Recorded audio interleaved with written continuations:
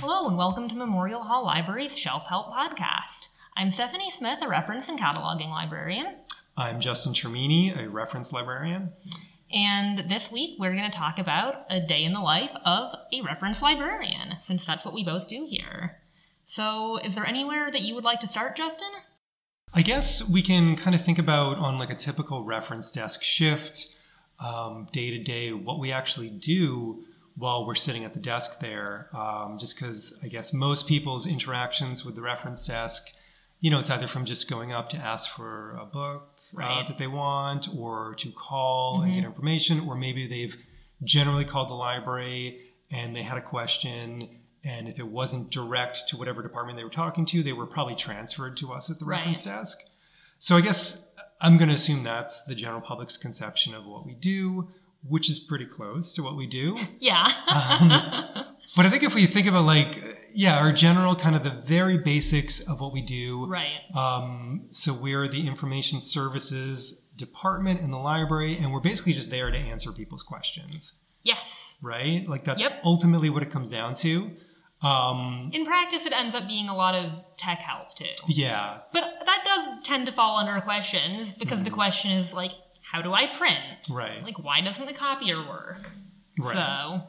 So that ends up being a huge part of what we do. I guess at its very basics, we're sitting there in the chair at the computer, and then we're basically doing whatever we're doing, waiting for either a person to come in front of us to ask a question, the phone to ring with somebody wanting to ask a question, a chat box to pop up through chat reference, or an email to come in, a patron looking to ask a question that way. Right. I sense a theme. So basically we're kind of sitting at a chair waiting for somebody to ask us a question. Right. And I think there's this idea for people who don't regularly ask us questions, or who maybe only ask us like very specific library related questions, like, do you have this book? Or how do I log on to a computer? The questions don't have to be library related. And we definitely have a subset of people who will regularly call us with questions that are not really at all related to libraries, books. I mean, and that's fine. We welcome that. We're here to answer almost any question. Yeah, almost anything. We definitely don't give out advice specific, unless it's about reading, or like what to watch, what to read.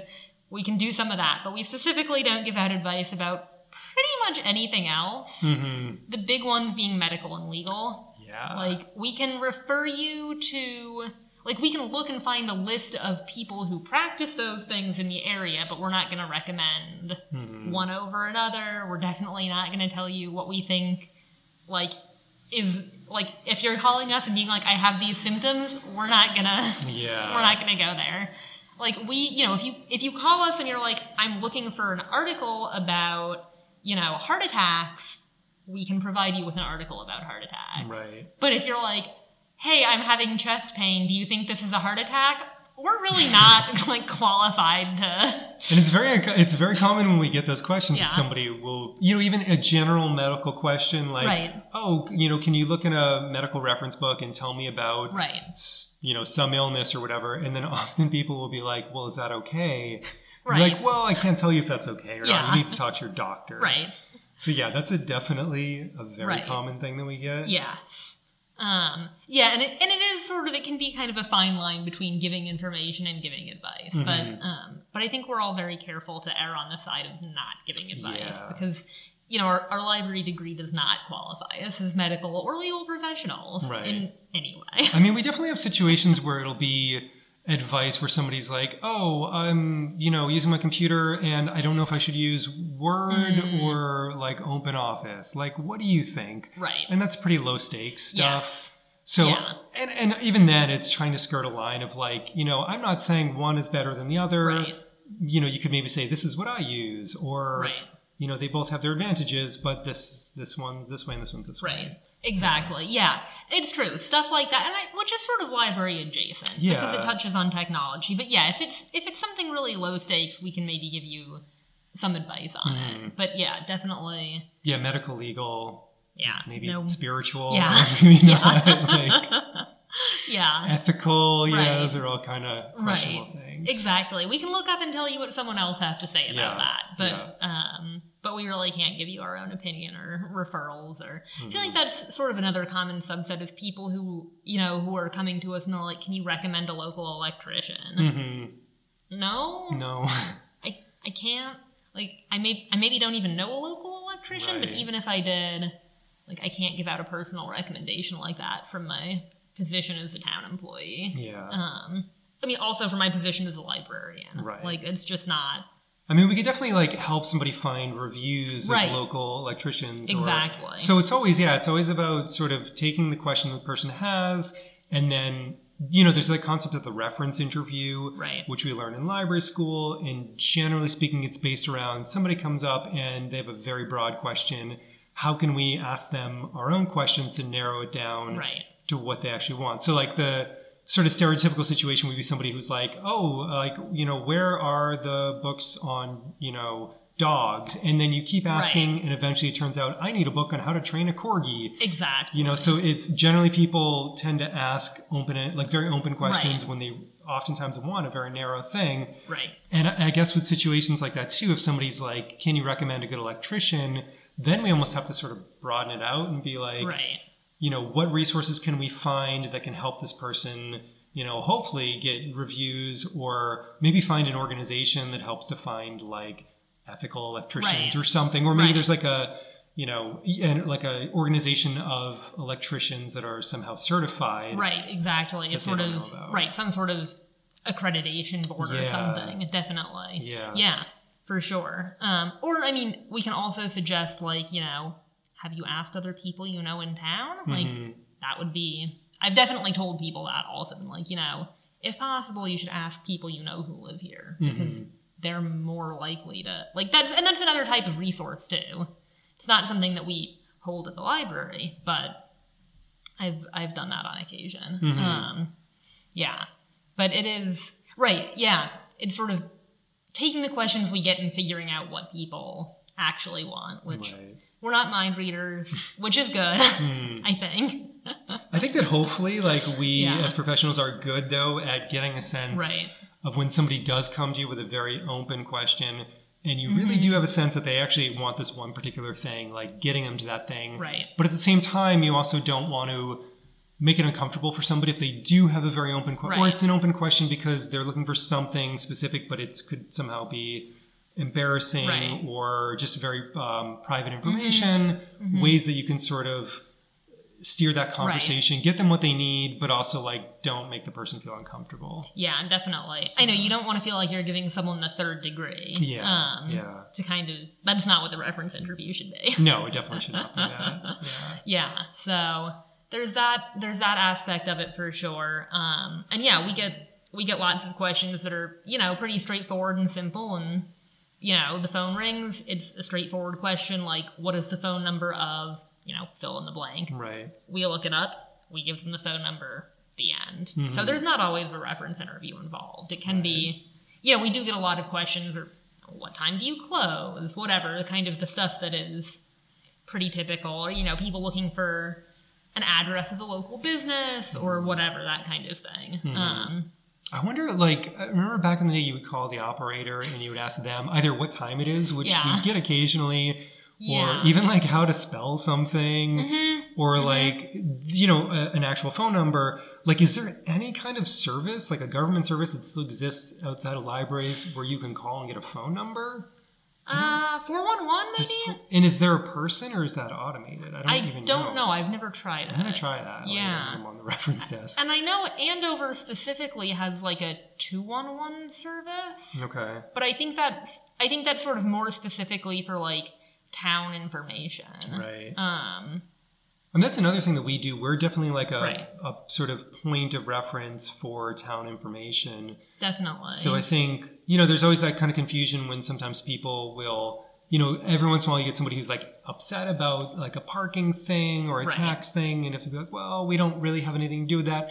The big one is like our parking lot, which it's not actually the library's parking lot. That can be confusing for people, understandably. And sometimes people, if they get a ticket or they're just upset that they have to pay to use the parking, Right. Or they'll be confused. They're like, well, the parking, it says here that it ends at 6, but like, it shows on the kiosk that like I should pay. I'm like, I think it's after 6. You're probably good. Yeah.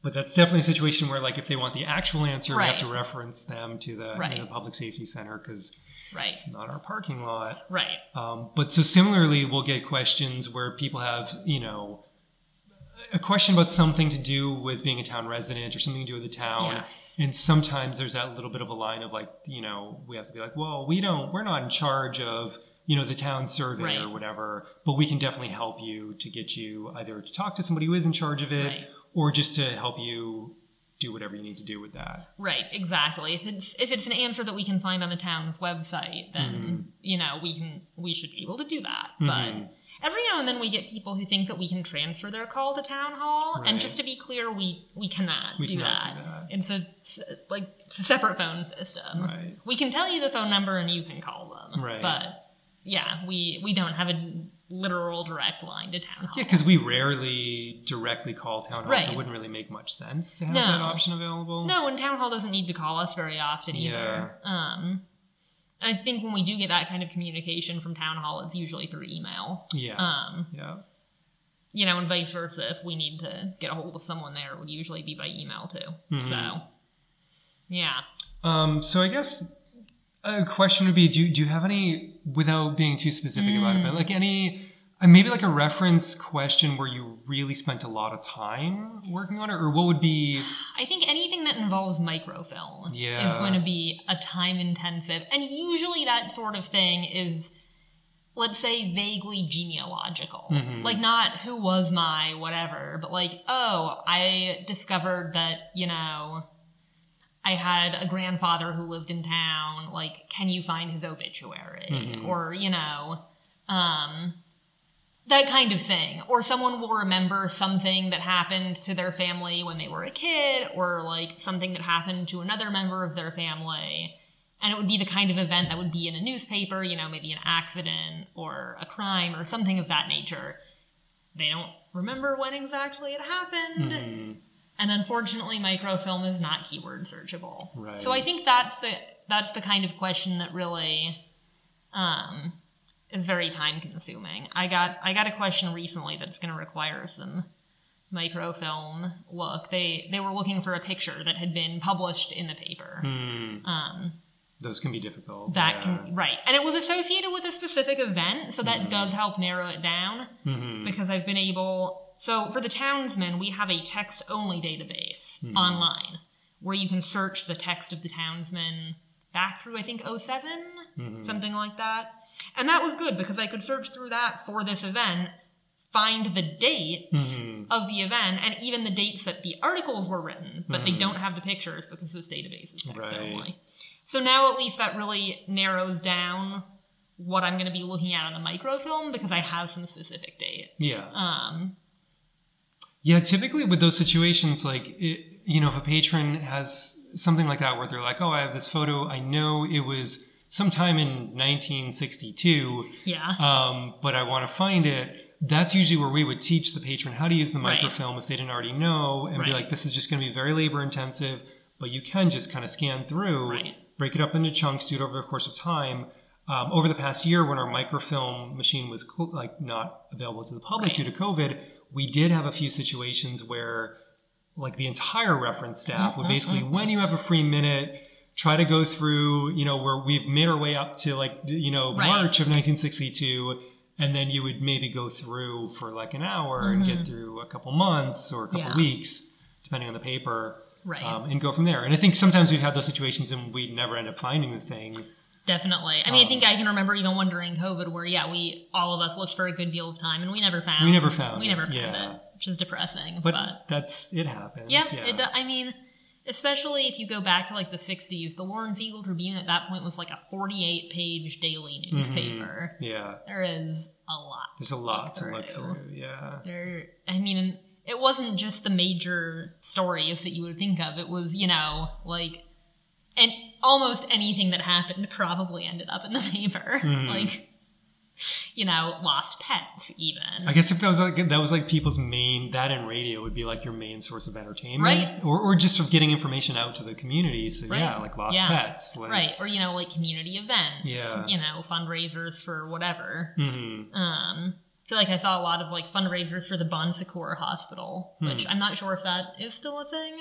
Yeah, I've never heard of it. Yeah. Apparently it's in Lawrence or maybe Haverhill, so okay. I'm guessing it's not a thing anymore. I'm guessing it's not a thing. Yeah. Anyway, but yeah, so I think microfilm questions are the biggest time-consuming question. And I don't mind doing some of that, but I do always try to tell the patron, like, I cannot devote all of my time to this. Yeah. So, like, yeah, it's best if you can come in and work on it, but if for some reason you can't, I can chip away at it, but it's, it's going to take some time. It's going to take some time, like maybe a couple of weeks, if you don't have a really specific. And every now and then we do get people who are like, I need this article, this is the title, it was published on this day. And you go and look, and there it is. And so that's, it doesn't always have to be a labor-intensive thing, or sometimes you get lucky and, the article they wanted was on the first day of the reel of microfilm, so you don't have to fast forward through the whole reel. Great. I did have a situation recently that was interesting where, without getting too specific, but it was a situation where this person, their parents, like, had a wedding notification. Yeah. That was in the Boston Globe from the 80s or something. And they needed it for some kind of insurance purposes because I guess they had lost their marriage certificate or something. But they had the exact date, all that. So I found it. There was a photo of them. That they were super happy to get that. Oh, that's nice. But always a situation like that where it's like, well, I know they were married on the 7th, so it's going to be sometime between the 7th and like the 9th. Right. And they knew for a fact that it was in the Boston Globe. Right. So that was an easy one. And exactly. that was a one where it was easy to be helpful. Yeah, for sure. I don't mind doing the microfilm, but yeah, it's just very labor intensive. Definitely small chunks. Yeah. I guess ditto when people want to digitize old photos or negatives. Or DVD, VHS to DVD. We have all that capability, but that really is something that you have to do yourself. We can show you how that equipment works. Right. And I feel like that's another thing that it doesn't get used a whole lot, but when it does, it will often be someone who's coming back multiple times. Yeah, definitely. Because you can just only do that for so long before you feel like your brain is just going to melt out through your ears. Yeah. So, say, well, it's best to break it up. So come with a stack of photos, get through what you can, and like make a mark in it so you know where to start up the next time. I think that's really popular, like right before the holidays in winter, because people think it would make a nice gift, which it could. Definitely, but sure. A time-intensive gift. Yeah. So I guess on that topic of like sort of technology stuff, so that's, I would say, a huge percentage of our job is doing tech help, whether it's for, the computers in the building, which we are in charge of, helping people use those and printing and scanning and faxing and copying, all of which are really popular, all of which, I feel like the machines we have are fairly intuitive, but it depends. The copying can be a little weird. The copying can be a bit weird, There's like a very specific sequence of buttons. And if it's something you do regularly, then I think you'll remember it. Right. But if you just need to come in and copy once in a blue moon, I can see that you would not have any reason to remember like the specific. Yeah. There's a couple touch screens, like you have to get the order right or the machine gets unhappy. Definitely. On that note, public service announcement, copying and printing, not the same thing. Right. Which I never thought this was going to be a cause of confusion until I started working in libraries. And I get my very first part-time library job and immediately realized that many people do not understand the distinction here. So in case you're listening and you're curious, you don't already know, copying is when you have a physical thing and you want to make another physical copy of it. Printing is when you have a document in the computer, so a digital copy, and you want to print out a physical copy. I don't know that anyone listening wasn't aware of that, but just in case, now you know. I wonder if people just kind of, they walk up to the machine and they see that screen, and the first thing you have to do is choose print or copy, And they do get, and I think sometimes they think if they're making a photocopy, well, I want it to print this. Right. So that's when they hit print and then everything goes crazy. Right. Or, they have the copy in the computer and they're like, well, I want a physical copy. I want a copy. Of it. That's true. So I can sort of see how it comes in, but this was something that I found very surprising at first when doing library tech help. Yeah. Because to me, it just seemed very clear cut. But also now we have the one machine that does both copying and printing. Right. And it looks, in my mind, it looks like a copy machine. Right. Back in the days when those were very distinct machines. So I can see where the confusion would come in there. Yeah, but, definitely. But so that's probably a good chunk of what we do when we're on the Yes. reference desk. If we're not answering questions, we're helping people to make to print things, Right. to make copies, to scan things, and to fax Yep. things, which is functionally similar to scanning. Right. Also, they use the same machines. Right. Same software. Right. And then beyond that, just general tech help, like, whether it is on our computers or really common, people come in with a tablet Right. because they want to get ebooks on their tablet, and, we'll do a walkthrough on that. But other times it's just kind of basic computer stuff. Right. We do one-on-one classes with people. Sometimes that's like, somebody I've had where people want to set up a Facebook account for their business. Yep. Or I've had where people don't know how to use a mouse and they need help using a mouse. Exactly. Almost anything within that spectrum. Right. Yeah, definitely. I think my favorite is getting people set up for ebooks on a phone or a tablet. Not so much on the Kindle or the Nook, because those have their own sort of very specific and more involved procedure. I just had last night, I had to walk somebody through a Kindle through chat, which was interesting. It's really better to do that in person. It's better to do it in person. Or at least on the phone, at if least possible. on the phone. Yeah, it's kind of like in levels of like where we want that. In person with the device, right. And the person knows all their passwords and login info. That's crucial. Gold standard. Yeah. From there, like probably phone, Yeah. And then from there, chat gets really difficult. Yeah. Email would be the worst because it's not live. Yeah, it's not live. And so the chances are, because the reference desk email is shared among all the reference staff, and for that kind of ongoing question over email, of course, we can look back and see the previous emails in the conversation, but it's, you're probably going to get like 10 different people answering. I feel like it would take 2 weeks to get a book on a device via email for somebody who doesn't know how to do it. Right. Email is really better either for the very simple question or for like something where you want to tell us about the thing you want us to look up on microfilm. Send us in an email. That's great. That way we have everything already written down. We have how, the names are spelled. We have I think that's kind of where I want to see email questions. What would you say are like the majority of chat questions we get? What do you think? Obviously that's somebody's on the web page and the little pop-up comes up and we can see like what page they're coming from. And that helps. That does help. So sometimes it'll be like, you can tell it's coming from the catalog. The person was looking for a book and then their question will be, can I get this as an ebook or something like that? And right. Or like, I don't see the book I want. Right. Am I missing it? Or can we get it from somewhere else?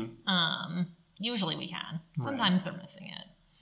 I think if people are not seeing the book they want, it's most often because it's a children's book and they're searching the catalog that's just for our adult and teen items. I had that happen this morning. And it's sort of confusing to explain that, but once they know, it's an easy enough thing to know and to like going forward that if they want to search just a children's room. Right. There's a button for that. Or you can just search the whole network, and that will include children's, adult, and everything else in the network, which is what I would usually recommend. But yeah, I think, it depends on the time of year. So now that it's summer, I think we're getting more questions about the summer reading program. Obviously during, the shutdown and the months where things were more restricted, most of our chat questions were like, are you open? Right. What are your hours? Can I sit in the building? That kind of thing. I think we get really a variety of questions on chat. Do you think there's a theme that you've noticed? Yeah, no, I think you're right. I think it does tend to be, it's interesting because it's somebody who's in the moment, who's looking at the website for something. So often it'll be about a program that's coming up. Yeah. They want to register for it or they want more information on it. Or they'll be looking at something specific like a book list on the website. Right. And they want more information on one of the titles or something. But then it is, I mean, I think we do have our regulars who just, that's their sort of channel that they can't like communicate with us through. So they just go right to the chat and ask us questions. Right. And those can be kind of anywhere, like all over the map. Definitely. Yeah. Yeah, for sure. Yeah, I think they do tend to be somewhat website related, but there's so much on our website that that can really be almost anything that we would deal with. Yeah. I like the reference by chat, though. I think it's nice to have that option. I'm glad that it's useful for people.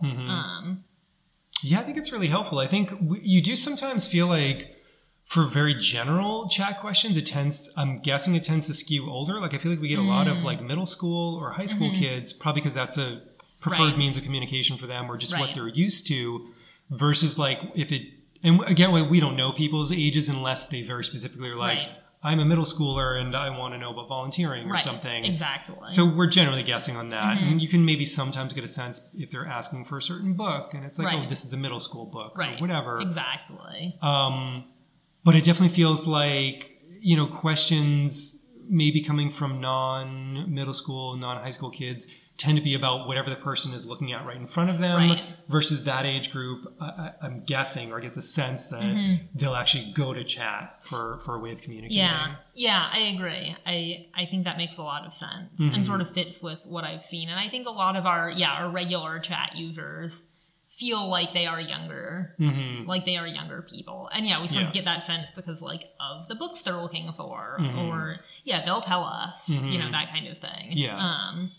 So I agree. I think, and it's nice that we can offer that for people who are more comfortable contacting us that way for whatever reason. I mean, same with, email, phone, and in person. It's nice to be able to offer all of those things. Right.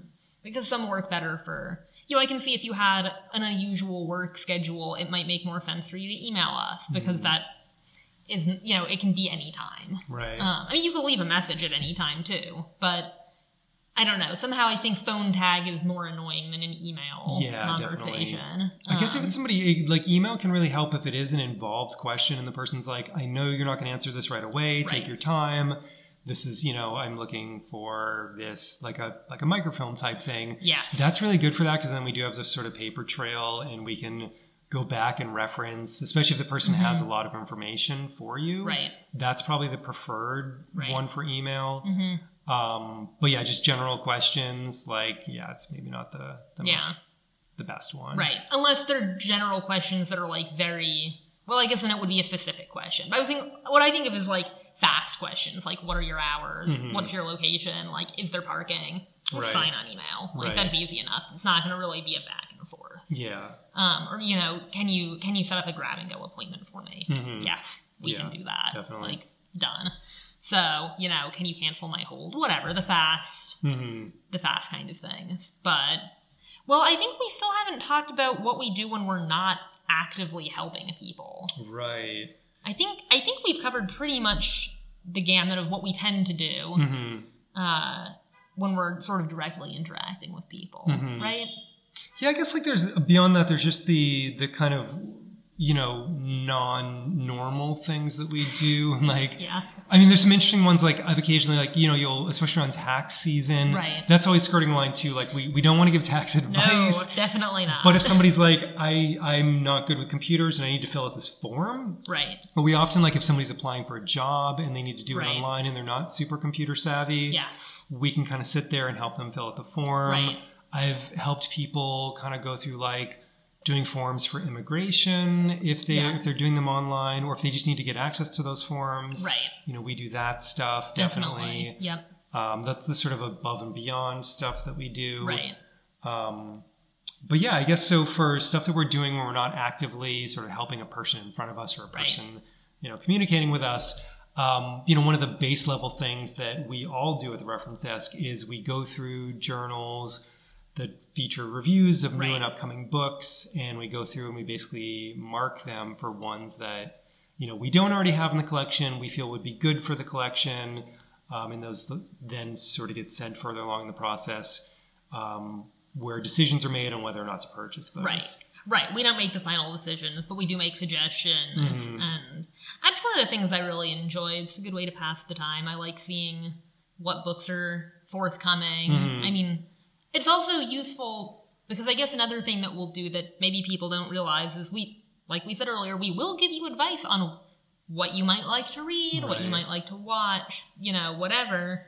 And so I find reading the book reviews to be helpful because it gives me an idea of a wide variety of books, many of which I don't particularly personally want to read. But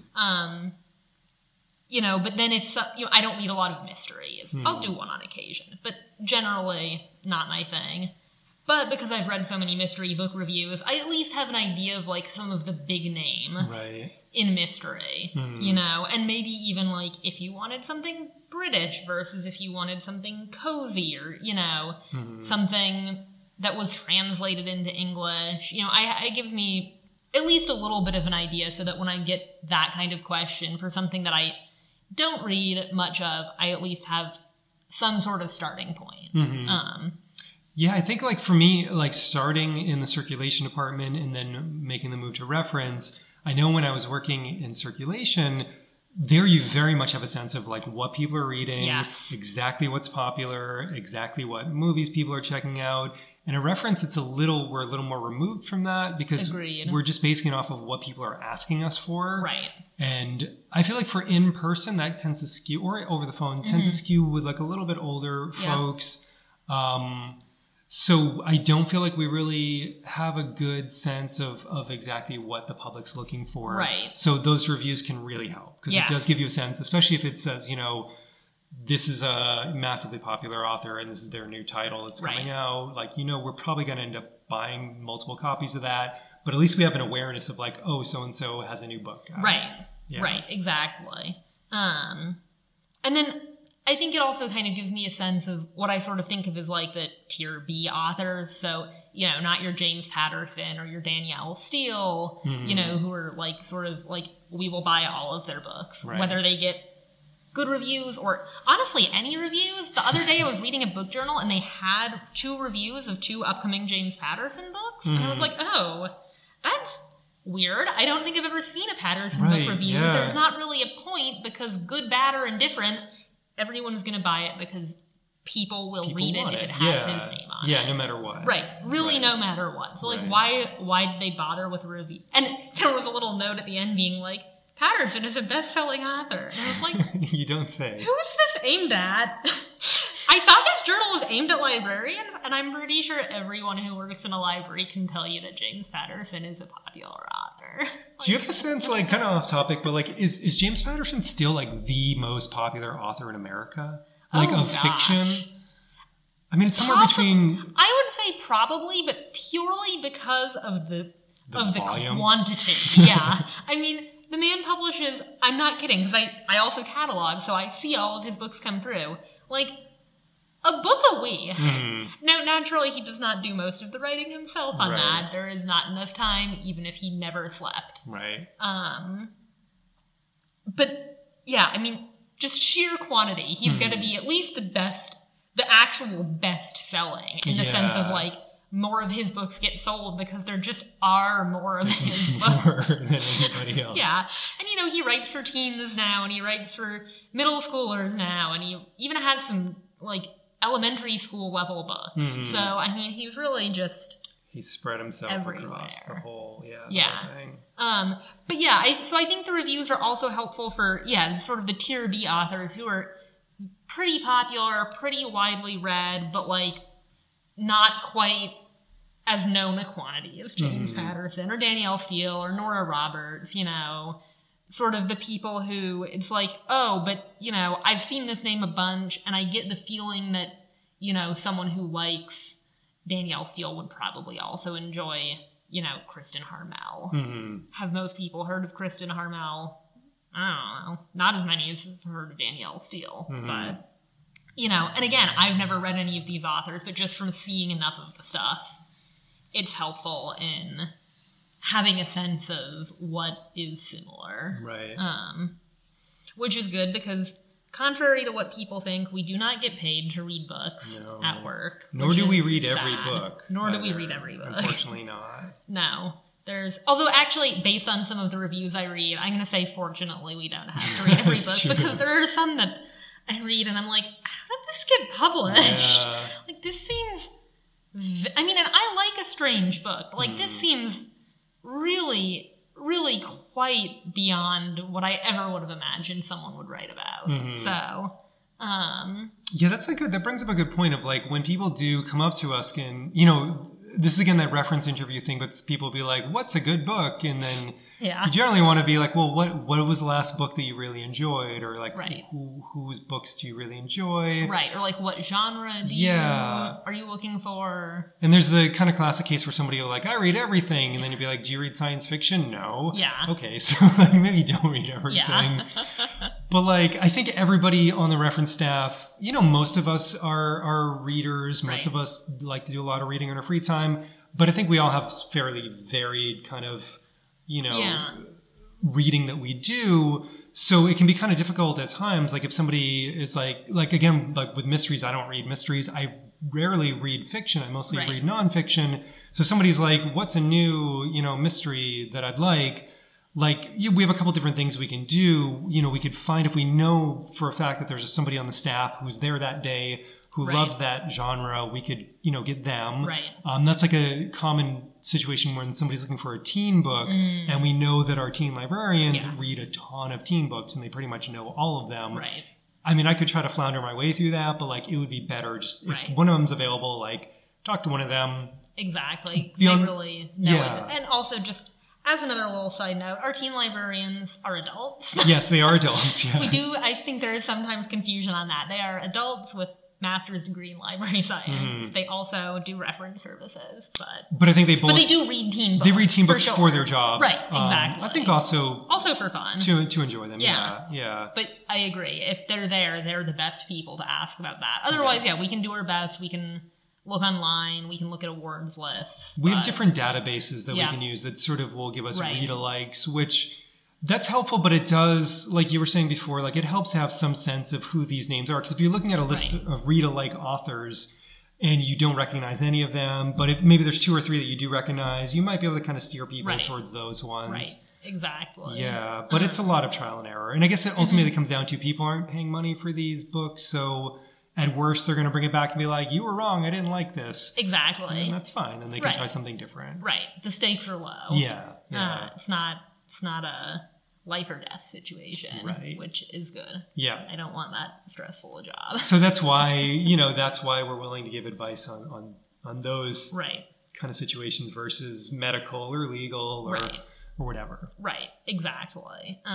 We are here fundamentally because we want to help people, but I think a big part of that is knowing what we're able to help with and what is best left to a licensed, credentialed professional. Yeah, like what the limits are. Right. And we actually see that a lot too with like tech help, where somebody will be like, I have a virus on my computer, can you help? And like, probably not a good idea. Like within reason, if they clearly, like I had somebody recently who was like, I just bought a Chromebook. I've never used the Chromebook. Can I bring it in? And you can just kind of be there while I go through the setup process because there's no manual. Like, yeah, we could do that. Right. Definitely. That's pretty low stakes. But if it is something where, it's a tech thing that could have repercussions for their technology, for their computer or whatever, we probably don't want to delve too deep into that. It's always kind of, if somebody wants to learn how to do something and we can have them do it on our computers, that's better. Because if anything goes wrong, those computers just wipe themselves out after every use. Although, on the other side, if somebody wants to learn how to use a Chromebook, and that's because that's what they have, then we probably want them to learn it on their own piece of technology that they're going to be using. Yeah. So again, that's knowing our limits and knowing where we should kind of push those limits and where we shouldn't push those limits. For sure. Yeah. Yeah. So I guess we got into this somehow from reviews. Everything comes back to questions, basically. But I guess what else do we do when we're waiting for people to ask us questions other than reviews? Because sometimes we've gotten through the current batch of review journals and there aren't any to read. There's also like professional reading, so Yeah. different library journals that are Right. more based off of articles of what's going on in the field. Yeah. I tend to read like the technology ones, like Yeah, computers and definitely. libraries, things like that. So just to get a good sense of what's new, Yeah. what's happening, what we should be on the lookout for Yeah. in terms of trends within the field. Right. That's really good to know. Definitely. Yeah. Sometimes if I'm sitting at the desk and I don't have a person asking me a question, or I don't have a review to read, or I'm just not in the mood for reading a review, I'll work on making content for our website.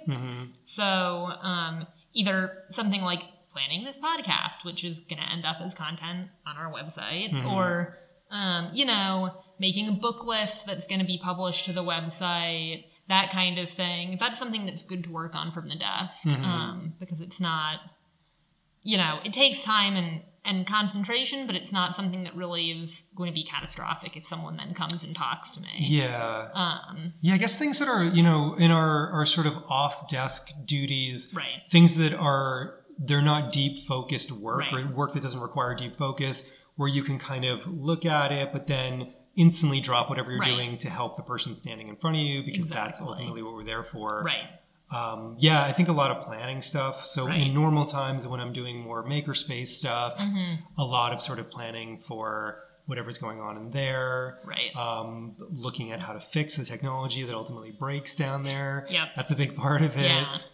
Yeah. Just like, I guess, ways for all of us, because we all have different off-desk duties, ways we can take pieces of that up to the desk and work on them there. That's a Right. big part of what we're doing when we're not Yeah. answering questions. Yeah, definitely. I mean, for me with cataloging, I really prefer not to catalog at a public service desk because it does take more concentration and more focus. And I really don't want to make a mistake with that, because that might result in an item literally not being findable. Yeah. And that defeats the whole purpose of cataloging. Yeah, that's not good. Yeah. But that being said, there are some aspects of cataloging that can be worked on from the desk. We recently updated all of our DVD call numbers to include the whole first word of the DVD rather than the first 3 letters.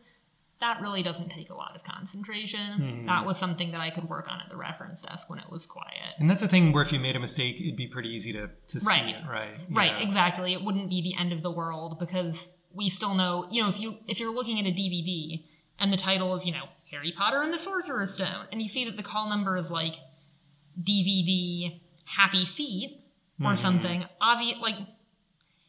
okay, this gives you a question. It gives you some questions, but you still basically have 2 places to look. You can look under Harry Potter, you can look under Happy Feet. You're probably going to find it in one of those places. Right. But also, it doesn't take a lot of concentration to determine what is the title of this.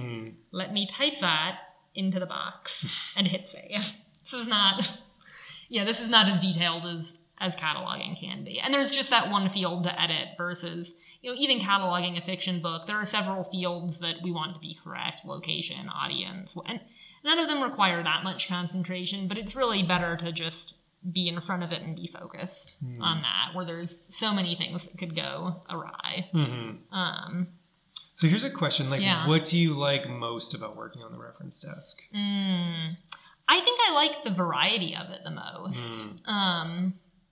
Before COVID, I would have said interacting with people. After COVID, I'm going to say that I like the variety the most. There's always, there's no 2 shifts alike on the reference desk.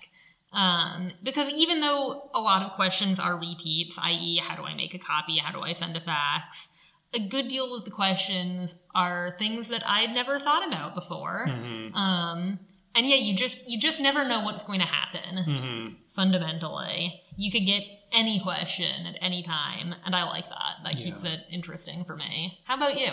I mean, I think those really kind of juicy reference questions where you really have to dig in and do some research, with the caveat that I find the answer, because it's very frustrating. It's not, I guess what's really frustrating too is not only do you not find the answer, but there's no indication, there's no flag that says there is no answer. Right. It's like with the microfilm thing, you just keep looking and then it never turns up and then you decide to give up at a point. Yeah.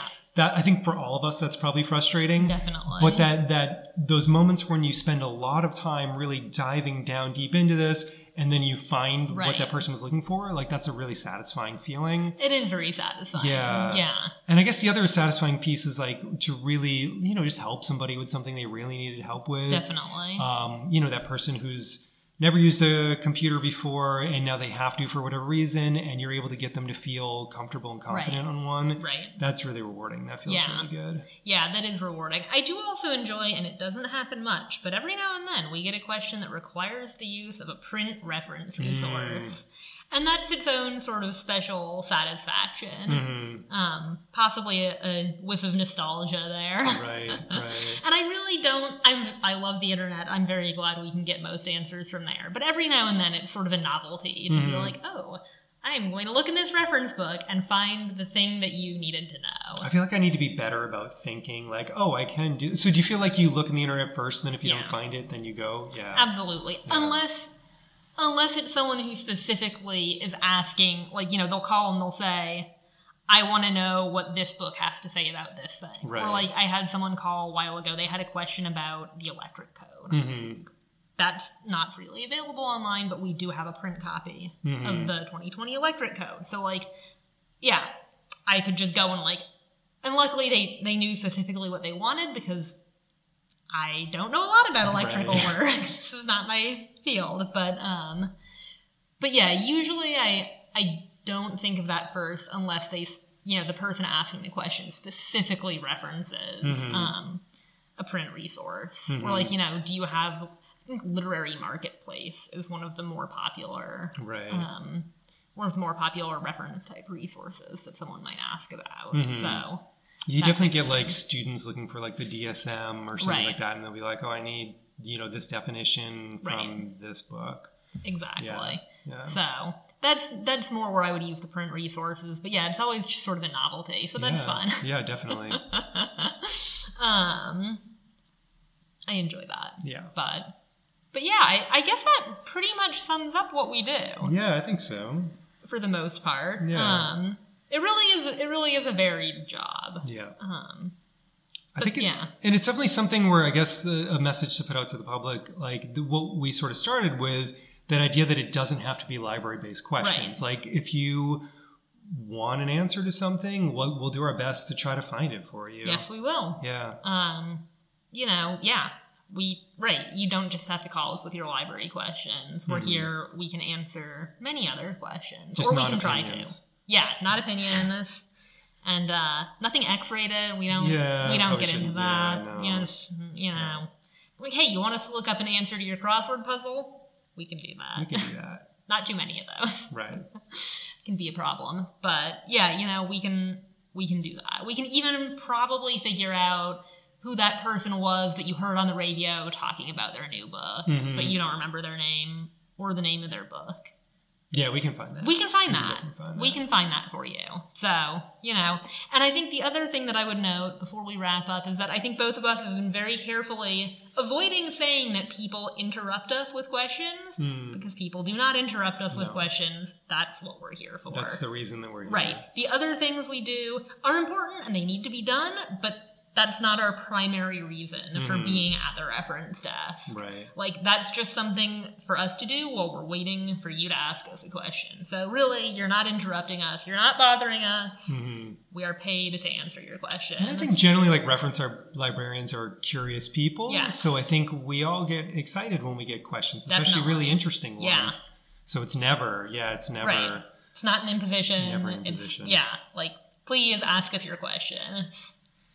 We are more than happy to put down the review journal or whatever else it is we're doing and help you find the information that you need. Yeah. So, well, I think that wraps it up. So you've obviously found us somehow since you're listening, but if you're wondering where else you can find this podcast, it is on our website, mhl.org/podcast. You can find us in Apple Podcasts, Stitcher, and Spotify. If you feel like rating, reviewing, or subscribing, that's always great.